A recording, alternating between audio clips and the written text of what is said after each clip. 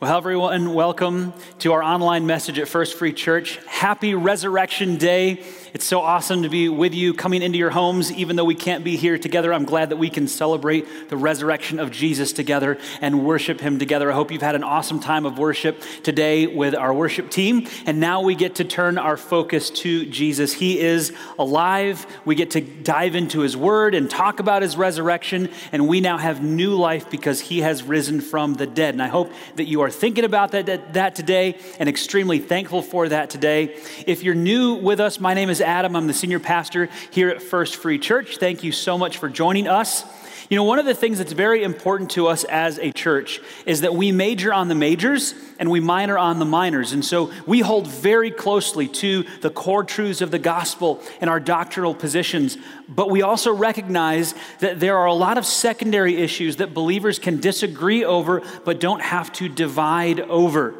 That's a core principle for us. And the resurrection of Jesus is absolutely one of the most essential beliefs that we have. Our faith hinges on the fact that not only did Jesus die for our sins, but he rose from the dead and he conquered sin and death so that we can have new life with him and a relationship with Jesus. And today is the day we focus on that more than ever.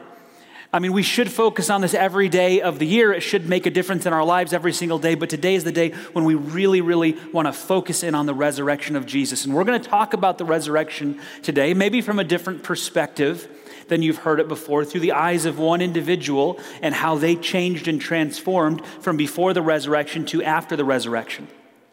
But you should know that we are entering a new sermon series right now because we are putting the 1 Timothy series on the shelf just for a little bit so that we can focus on the important issues and questions that people are asking right now because of the situation that we are in with the coronavirus pandemic and the fact that we're all stuck in our homes. We're asking lots of different questions. Our lives have all been interrupted, and so we're calling this the Life Interrupted series. We are in the Life Interrupted series right now. And our lives have all been interrupted in some pretty significant ways.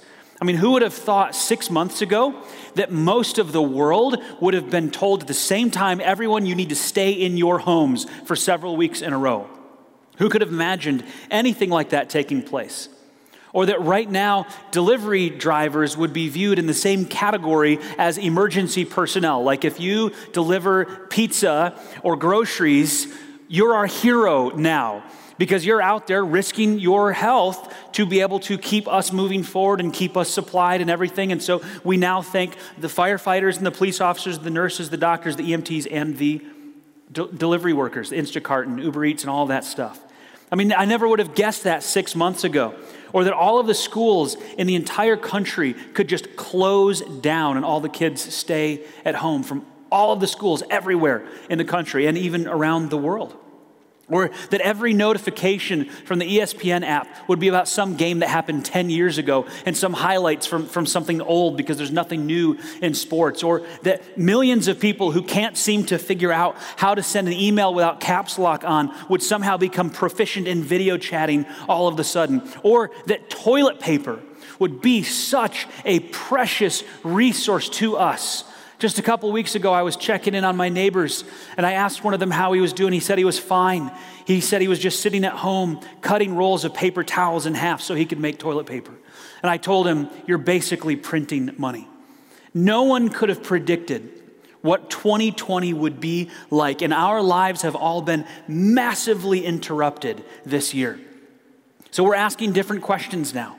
And we're wrestling with different things now, and we want our messages at the church to reflect that. So for the next several weeks, we're going to be in this series called Life Interrupted, and we're going to have some messages that are focused on these questions. We're going to do some panel discussions to bring on some experts and give us some advice on how we can all get through this together from a biblical perspective. We've been doing video interviews lately. I hope you've had a chance to watch some of those to try to clear up some misinformation, to give you information from trusted Christian voices and experts. And if you don't get those updates and you want to, go to efree.org/updates and sign up for senior pastor updates, and you can get those. Many of you have already answered the call to serve and help other people around you. I know that many of you are making hundreds of masks for people who work in the healthcare industry. You're making phone calls to check on people who are struggling right now, or just to check in. Some of you are doing that on your own. Some of you are doing that coordinated through our care ministry. Some of you are getting groceries for people and delivering things for them and helping in other ways. You're doing small groups online. You're getting outside and talking to your neighbors with a little bit of distance between you, of course. Our benevolence committee is really active right now and probably will be more active in the coming weeks. And we welcome that, honestly. We're ready to help people. We're already helping people. We've already been helping people even for a long time. And so now we're just ready to step that up. If you do need help, go to efree.org and click on the link that says, I need help. And we're there to help you, whether it's prayer or a phone call or some kind of financial need that you have. But all of our lives have been massively interrupted, and you, the church, the family of God, have responded in incredible ways to this. And you're being the church. You're just because we're not meeting here doesn't change anything about the actual church of God. The church is still the church, and the church is still worshiping God together, even though we can't be physically in the same location. The church is still reaching out and serving and being the hands and feet of Jesus Christ. The church is doing what God designed it to do. You, God's family, are doing what God designed it to do. But it's not all great news either. I mean, we are struggling. We are wrestling, many of us, with anxiety and discouragement and depression and loneliness and all of the things that we wrestled with before. It's just now many of those things have been amplified as we're stuck in our homes more, and we're falling back, some of us, on old sinful patterns. We're wrestling with bad habits that we were able to kind of get away from before, but now that we're stuck at home, and people are asking questions like, where is God in all of this? How can I trust God in the middle of this? Or how can I grow closer to God through all of this? Or how can I lead myself or my family through all of this? And those are the types of questions we want to get into in the Life Interrupted series. How do we, as followers of Jesus, or maybe you're not a follower of Jesus, but just to give you some good advice from what Jesus and the other people who believed in him said, how do we get through this together in the best way possible? That's what this series is going to be all about. Now today, we are going to pick up where we left off on Good Friday. So I hope you had a chance to watch that service. If not, it's available online. You can still go back and watch that on our website at efree.org/messages. And we talked about the Apostle Peter. Now, Peter was a guy whose life was interrupted in some pretty big ways. And what I want to do for you today is just highlight some of the areas where Peter's life was interrupted and see what we can learn from that. The first time Peter's life was majorly interrupted was when he first met Jesus. Peter was fishing with his brother Andrew, and Jesus was teaching people in the area, and he saw Peter's boat. Now, Peter had been out all night, not caught any fish, so he was just back washing the nets, and he was going to leave them there to dry and then come back the next morning and try to go out fishing again. But it was a pretty discouraging time for him, having caught no fish at all. Jesus walks over and says, hey, Peter, would you mind taking your boat out into the water so that I can use it as a platform to speak to people? The crowds were all gathered on the shore, and so not everybody could hear Jesus. But when he got out in Peter's boat, and Peter said, okay, we can go out there. When he got out on Peter's boat, a little ways off of shore, the cool air coming up from the water, meeting the warm air from above, creates an amplification effect. So Jesus was able to speak normally from the boat, but everyone on the shore, all the crowds, could hear him loud and clear. And so he taught the people, but then he finished teaching the people. And then he had something for Peter. So in Luke chapter 5, verse 4, we read this. When he had finished speaking, he said to Simon, now go out where it is deeper and let down your nets to catch some fish. Well, Master, Simon, and that's Peter, replied, we worked hard all last night and didn't catch a thing. But if you say so, I'll let the nets down again. These poor guys had been out there all night long, did not catch a single thing. Those were the prime fishing hours. Why would you think anything would change now? The fish are actually less likely to be out now than they were earlier. They had already washed their nets at this point. The nets were washed and done with. So now if we go back out there, we try again, we're going to have to go wash them again, do all this work all over again. We're going to waste our time, and then we're going to have to spend more time cleaning up these nets. But Peter was polite, even though he didn't think anything was going to come of it. And it seems like he was probably kind of the leader. So he said, all right, we'll try it one more time. And they did. And here's what happened. And this time, their nets were so full of fish, they began to tear. They couldn't hold all the fish that they were catching. A shout for help brought their partners in the other boat, and soon both boats were filled with fish and on the verge of sinking. When Simon Peter realized what had happened, he fell to his knees before Jesus and said, "Oh Lord, please leave me. I am such a sinful man." For he was awestruck by the number of fish they had caught, as were the others with him. His partners, James and John, the sons of Zebedee, were also amazed. Jesus replied to Simon, "Don't be afraid. From now on, you'll be fishing for people." And as soon as they landed, they left everything and followed Jesus.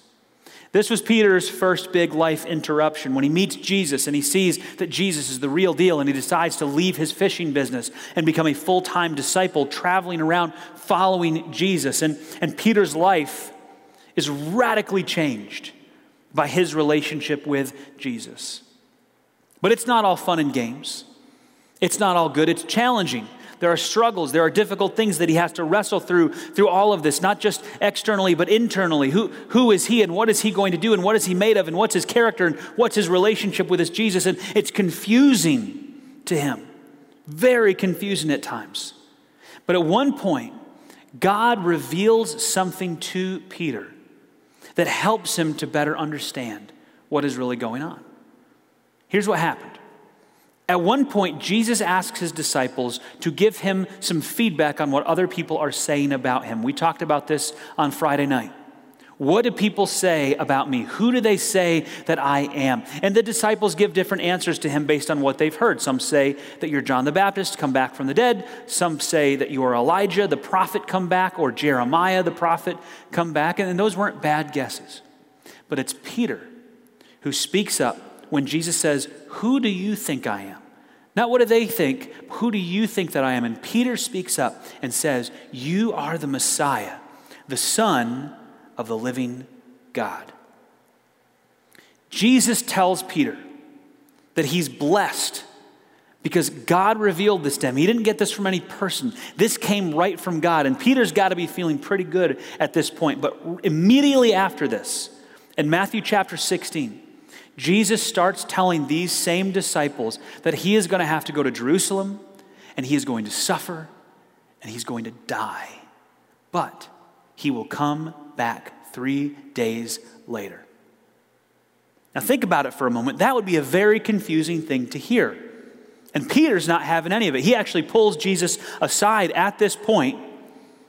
He's just had this incredible revelation. This is the Messiah, the Son of God. Now, the Messiah, the Son of God, is saying, "I'm going to have to go to Jerusalem and suffer and die, but I'll come back in 3 days." And Peter's having none of it, and he pulls Jesus aside and he reprimands Jesus. Can you believe that? Peter reprimands Jesus, the Bible says. And he rebukes him and says, "No, that cannot happen." And Jesus says in verse 24, "If any of you wants to be my follower, you must give up your own way. Take up your cross and follow me." In other words, if you want to be a true disciple, you have to be willing to make some sacrifices. You have to be willing to die just like Jesus is going to die. Now, have you ever considered the cost of following Jesus? See, in the United States, where most of you are watching this right now, we don't have to think about this in terms of dying too often, dying for our faith. Probably none of you are scared that you are going to lose your life because of your trust in Jesus. But I want you to notice one other part of this. And that is when Jesus says, "You must give up your own way." See, it's not just about dying for Jesus. It's also about living for him.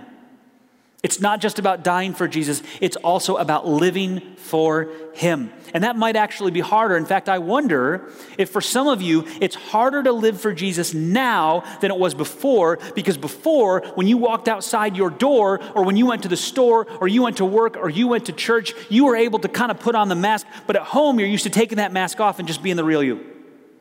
And at home, it can be so much harder to live for Jesus. Yeah, we can talk about dying for Jesus. That's one thing. But what about living for Jesus? How hard is it to do that when you are stuck at your home? And we don't stop being followers of Jesus when we walk in our door. We don't stop being Christians. We don't stop being the church, but sometimes we stop acting like it when we're in our own homes, and that's where we are at right now. And Jesus doesn't want us to just die for him. He wants us to live for him, to give up your own way or deny yourself, as some versions put it. Take up your cross and follow him. Be willing to sacrifice what you want to do, even if it comes to your own life, and follow Jesus. Peter thought he was willing to do that. Peter thought he was ready to die for Jesus. In fact, when Jesus told the disciples that they were all going to desert him when he was attacked later, Peter led the way in saying that just wasn't possible. He was too loyal, too committed, could not happen. Jesus says in Matthew 26, "Tonight all of you will desert me. For the scriptures say God will strike the shepherd, and the sheep of the flock will be scattered. But after I have been raised from the dead, I will go ahead of you to Galilee and meet you there." Hold on to that. That's important. After I am raised from the dead, I will go ahead of you to Galilee and meet you there. Peter declared, "Even if everyone else deserts you, I will never desert you." Jesus replied, "I tell you the truth, Peter. This very night, before the rooster crows, you will deny 3 times that you even know me." "No," Peter insisted. "Even if I have to die with you, I will never deny you." And all the other disciples vowed the same. They followed Peter's lead. Hey, I've got a question for you. Have you ever committed something to God and then later broke that commitment? Have you ever promised God, "I'll never do that again. I'll never say that again"? And then what do you know? Sometime later, you did it again. You broke your commitment to God. I've done that. I've promised God that I wouldn't do something again, or wouldn't say something again, or wouldn't dwell on those thoughts again. And then I find myself being human back where I was before, messing up. That's something that we all struggle with, we all wrestle with. And Peter goes through this. He makes this commitment to Jesus, and then just a few hours later, he messes it all up, just like Jesus said he would. Not that Jesus forced him to, but Jesus knows the future. He knew what Peter would do, that Peter would ultimately fall under the pressure and would deny him 3 times. If you were with us for Good Friday, you know what happens. You know how this story goes. Peter denies Jesus 3 times. When he's asked if he's a follower of Jesus, he says, "I don't know him." And he curses and he swears and says, "I do not know the man." And then the rooster crows, and Jesus, who's in the same courtyard with him, turns and looks at Peter. And Peter, who is just ashamed and broken and cannot believe what just happened, remembers what Jesus said to him. He had forgotten momentarily, but now he remembers that Jesus predicted this would happen. And he said, "There's no way it could happen," but it did. And he breaks down crying and weeping, and he runs away. Those were dark times for Peter. He broke his commitment to the man who he said was the Messiah, the Son of God, and he promised so resolutely, and yet he broke his commitment. He broke his promise. He did exactly what he said he wouldn't do.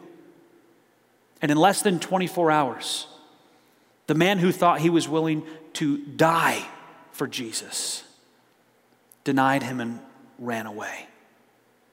He thought Jesus was going to be his leader forever. And now the man he called the Messiah is on his way to a cross. He's losing his leader, and he's become a failure in the process. And Peter's life is interrupted again at this point. This changes everything. Can you imagine the pit in his stomach, the way he feels in this moment? These are dark times for Peter, and everything he thought he knew was just turned upside down at this point. Now, you know what happens next, don't you? You know that Jesus is crucified, but he doesn't stay dead. He comes back to life. He is resurrected 3 days later. And when the women come to the tomb to pay their respects, they're greeted by an angel. And that angel delivers this message to the women that are the first ones to come and see the empty tomb. And here is the message the angel gives to them. It's in Matthew chapter 28.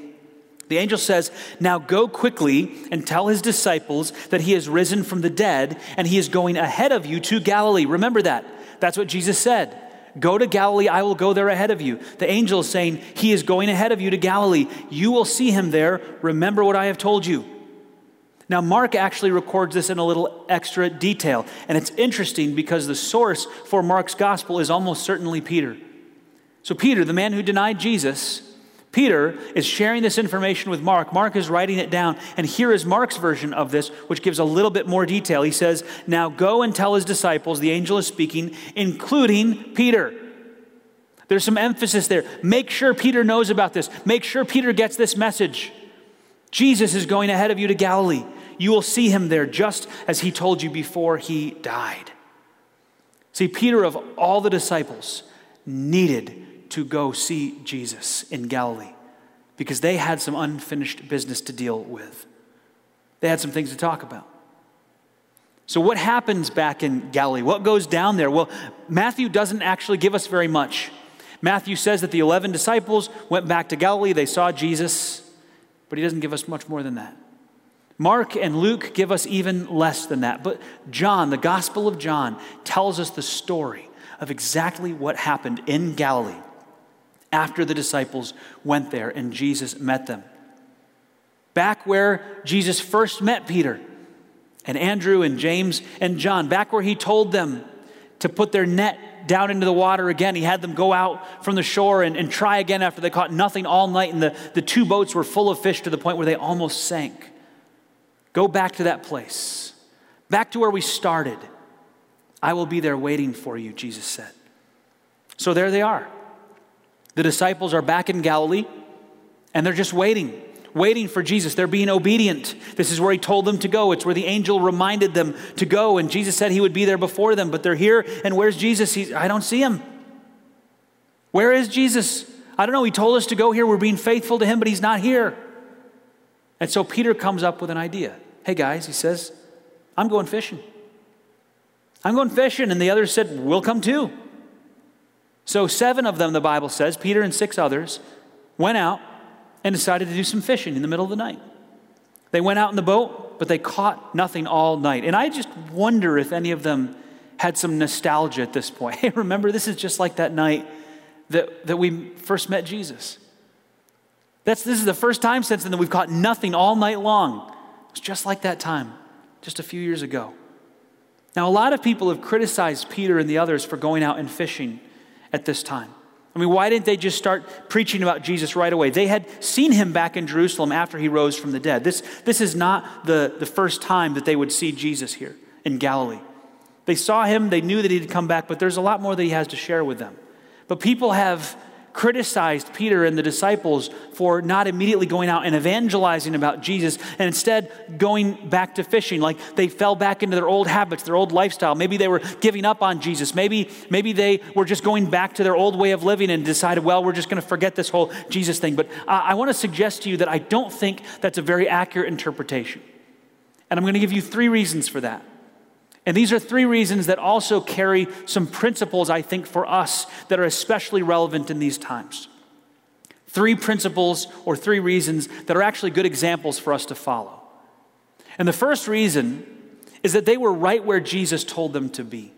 They were in Galilee. Jesus said, go back to Galilee. He didn't say, go be missionaries right away. He said, go to Galilee, and I will be there. I've got some things I need to tell you. But Jesus wasn't there. So that brings me to my second reason, which is they were doing something productive while they were waiting. When life gets interrupted, when plans don't go as hoped, and things get delayed and everything around us gets kind of dashed to pieces, our temptation can be to wallow. Maybe you lost your job, and so now you're sitting at home with nothing to do. Or you're a student, and you can't go to class, and the class work that you do from home is really light now. It's not nearly what you were doing when you were at school, and so you have all this extra time on your hands, and you're just kind of moping about, and that's our human condition, is to sort of mope about and to get lazy and slothful when we have nothing to do and we get nothing done, when our lives get interrupted like this. And Peter said, hey, let's not just wait around here. Let's go do something. Let's go do something productive. Let's go fishing, guys. We know how to do that. Let's go fishing. Let's get some food. Make a little bit of money. We still got to get by. This is a productive thing to do. I don't think it's a bad thing at all to do.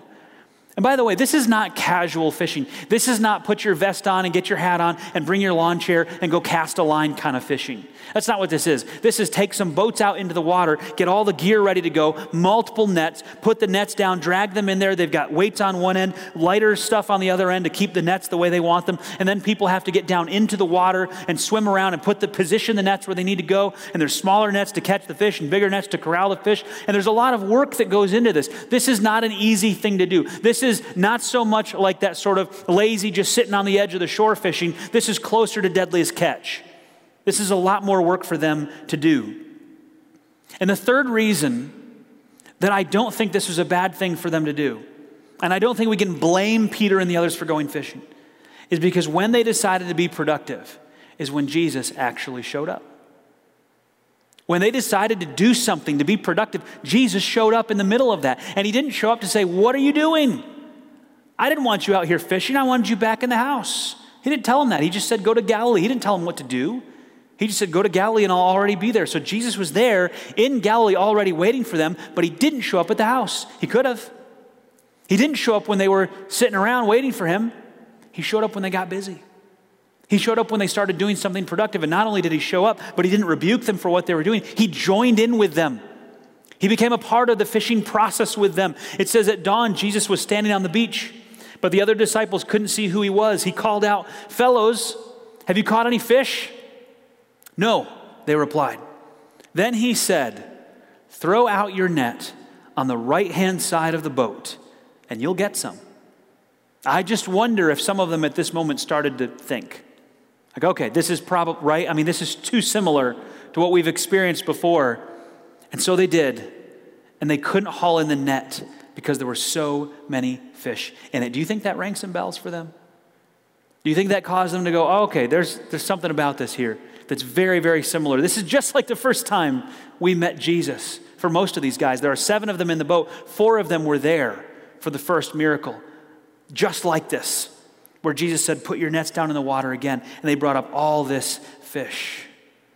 Why would Jesus do this miracle again? It's the same miracle. Why would he do the exact same thing again? Why did he not show up at the house? Why did he wait until they were fishing? Now, this isn't right in the text, but I think we can make an educated guess here. I think what Jesus is doing is giving these men a fresh start, especially Peter. They all scattered and ran away. They all abandoned Jesus at the moment that he technically most needed him.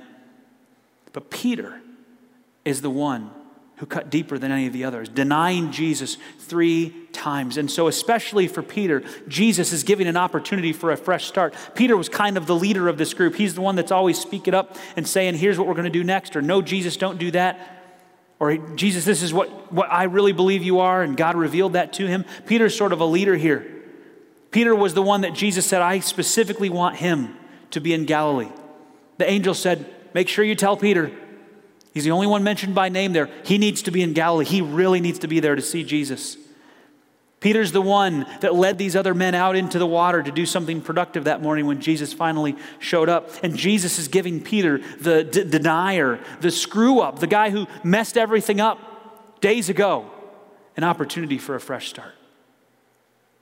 John chapter 21, verse 7 says, "Then the disciple Jesus loved," and that's John, by the way. John's writing this. He doesn't refer to himself by his own name. He just says the disciple that Jesus loved said to Peter, "It's the Lord."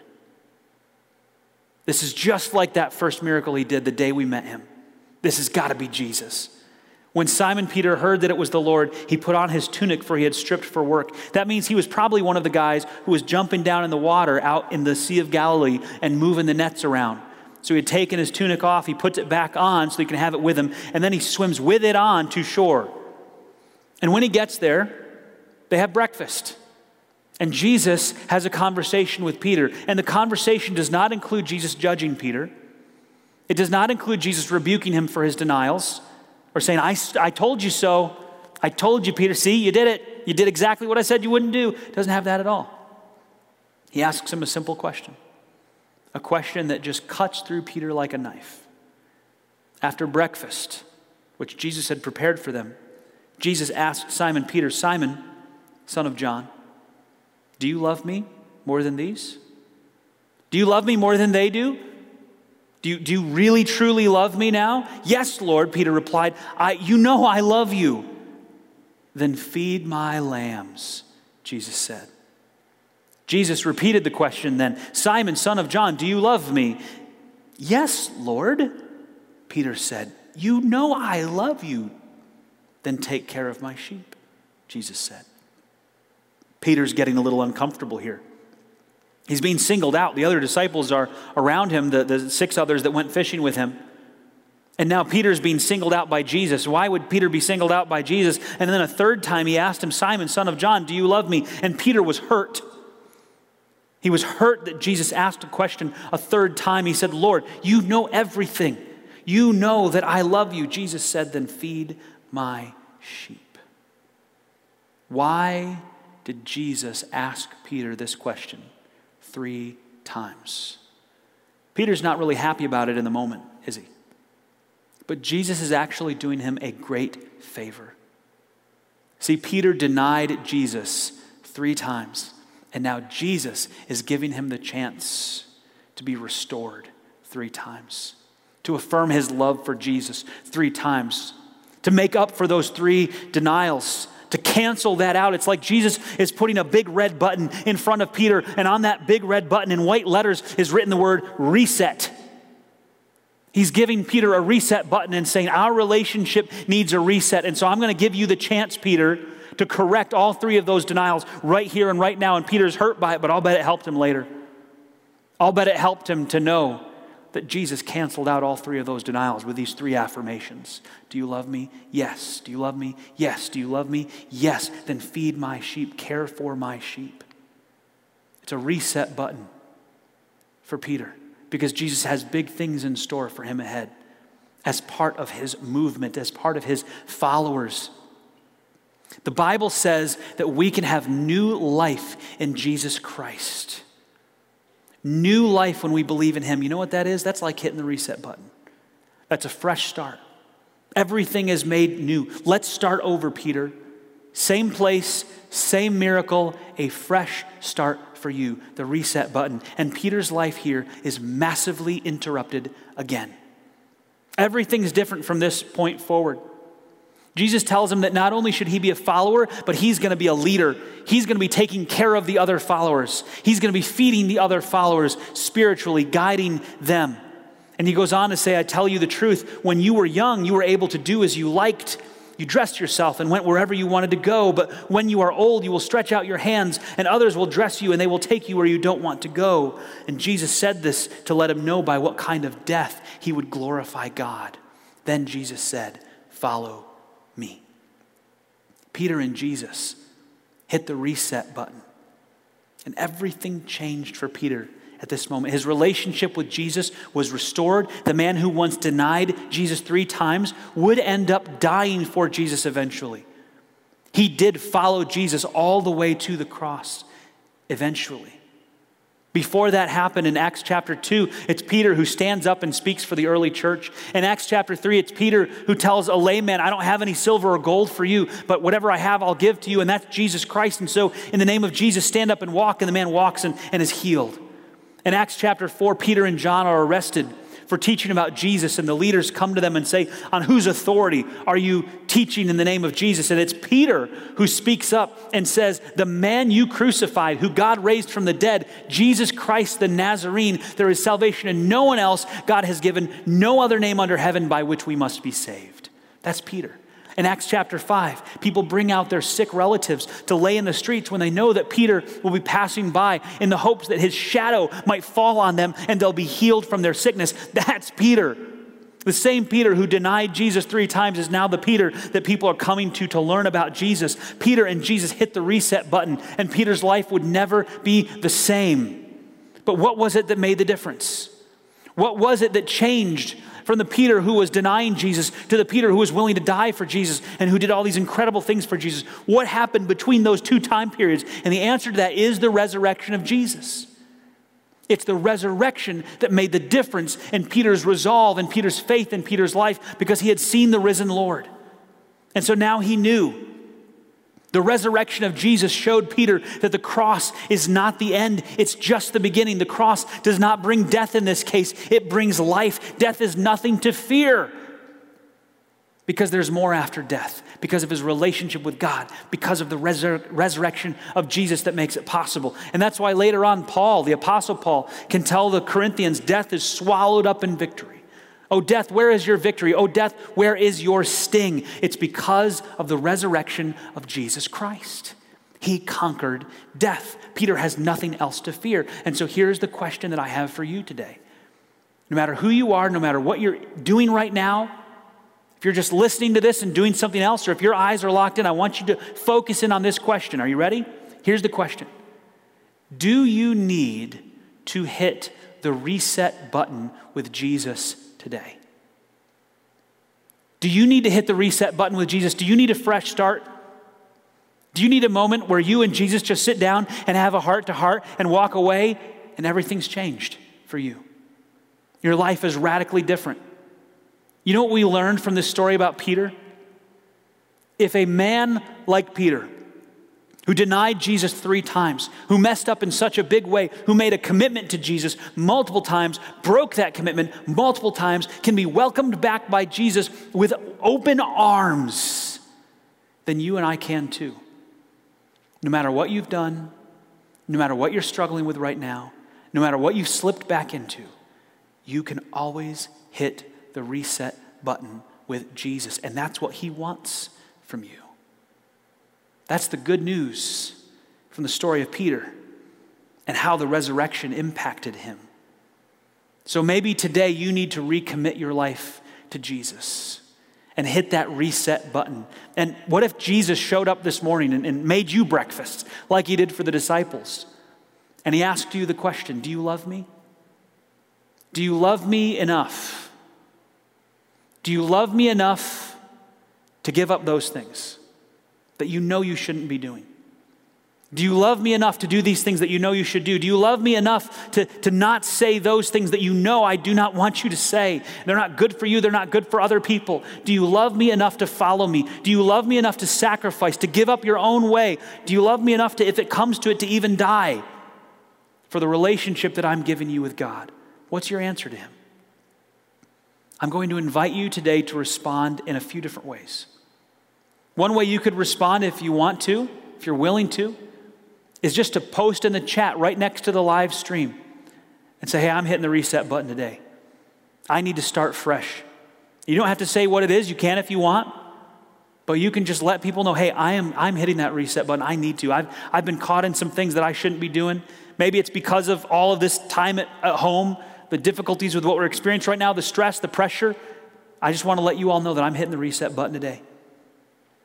Another thing you can do is let our prayer team know so they can be praying for you. And you can do that at efree.org/prayer. Let us know how we can pray for you as you recommit yourself to Jesus and walking closely with him. The third thing you can do is after this service, we're going to put some discussion questions on the screen for several minutes. We're going to cycle through them a couple of times. These are the same questions we give to our groups. So if you're in one of our groups, you'll get these questions so that you can talk about them in your group. But if you're alone, you could just sit and watch these questions and think about them. If you're with a group of people, it'd be a great idea to just wait around a few minutes, watch and talk about these questions together. It'll be really clear as they're going across on the screen and they'll cycle back around again. Have some conversations about what you are deciding today as a result of what we're learning from God's word. And finally, maybe you're out there and you're watching and you've never actually committed your life to Jesus. So all of this is new to you. This is not a recommitment. This is I've never actually done this before. I've never really trusted in Jesus. I don't have a relationship with Jesus. I just stumbled across the stream today because somebody put it on Facebook and here I am. If that's you, and if God has been tugging at your heart during this message and causing you to realize that you need what Jesus has to offer, you need the kind of relationship that he has for you, for him to forgive you of your sins, here's what you can do. You can pray to God right now and say, God, I know that I've done some bad things. I understand that I am a sinner. I understand that you can't accept me the way that I am. I understand there's nothing good that I can do in order to be made right with you, but I believe in Jesus. I believe in what he did for me on the cross. I believe that he rose from the dead. I believe that he conquered sin and death so that those things can be conquered in my life, and I want a relationship with you. And so Jesus, would you come into my life? I trust in you. I want to follow you for the rest of my life. And when you do that, Jesus promises that he will be with you and that his Holy Spirit will live inside of you and that your desires will be transformed. Not that you will always want to do the right things. There will be a struggle within you until we go to be with God in heaven. But he will give you good desires as well, and you can start to live and walk with him, and you hit that reset button on your life and everything is made new. And I'm not going to lie to you, there will be challenges. And your life will be interrupted in some major ways because of this, but it will ultimately be wonderful. And God promises to work everything out for good to those that trust in him. So trust in him today. Let's all pray wherever we're at right now. Let me pray for you. Heavenly Father, thank you so much for your word and what it teaches us. Thank you that you rose from the dead, Jesus, so that we can have a relationship with you. Thank you, Jesus, that you took away our sin and the penalty for our sin and opened up a pathway to God so that we can be one with you. Lord, I pray for everyone who is watching this right now. God, I pray that you would work in their lives and in their hearts, and if any of them need to hit the reset button with you, they would do that. Maybe they have not been walking closely with you, Lord, and now is the time for a fresh start, just like Peter had. Because of the resurrection, you made it possible for us to start over again.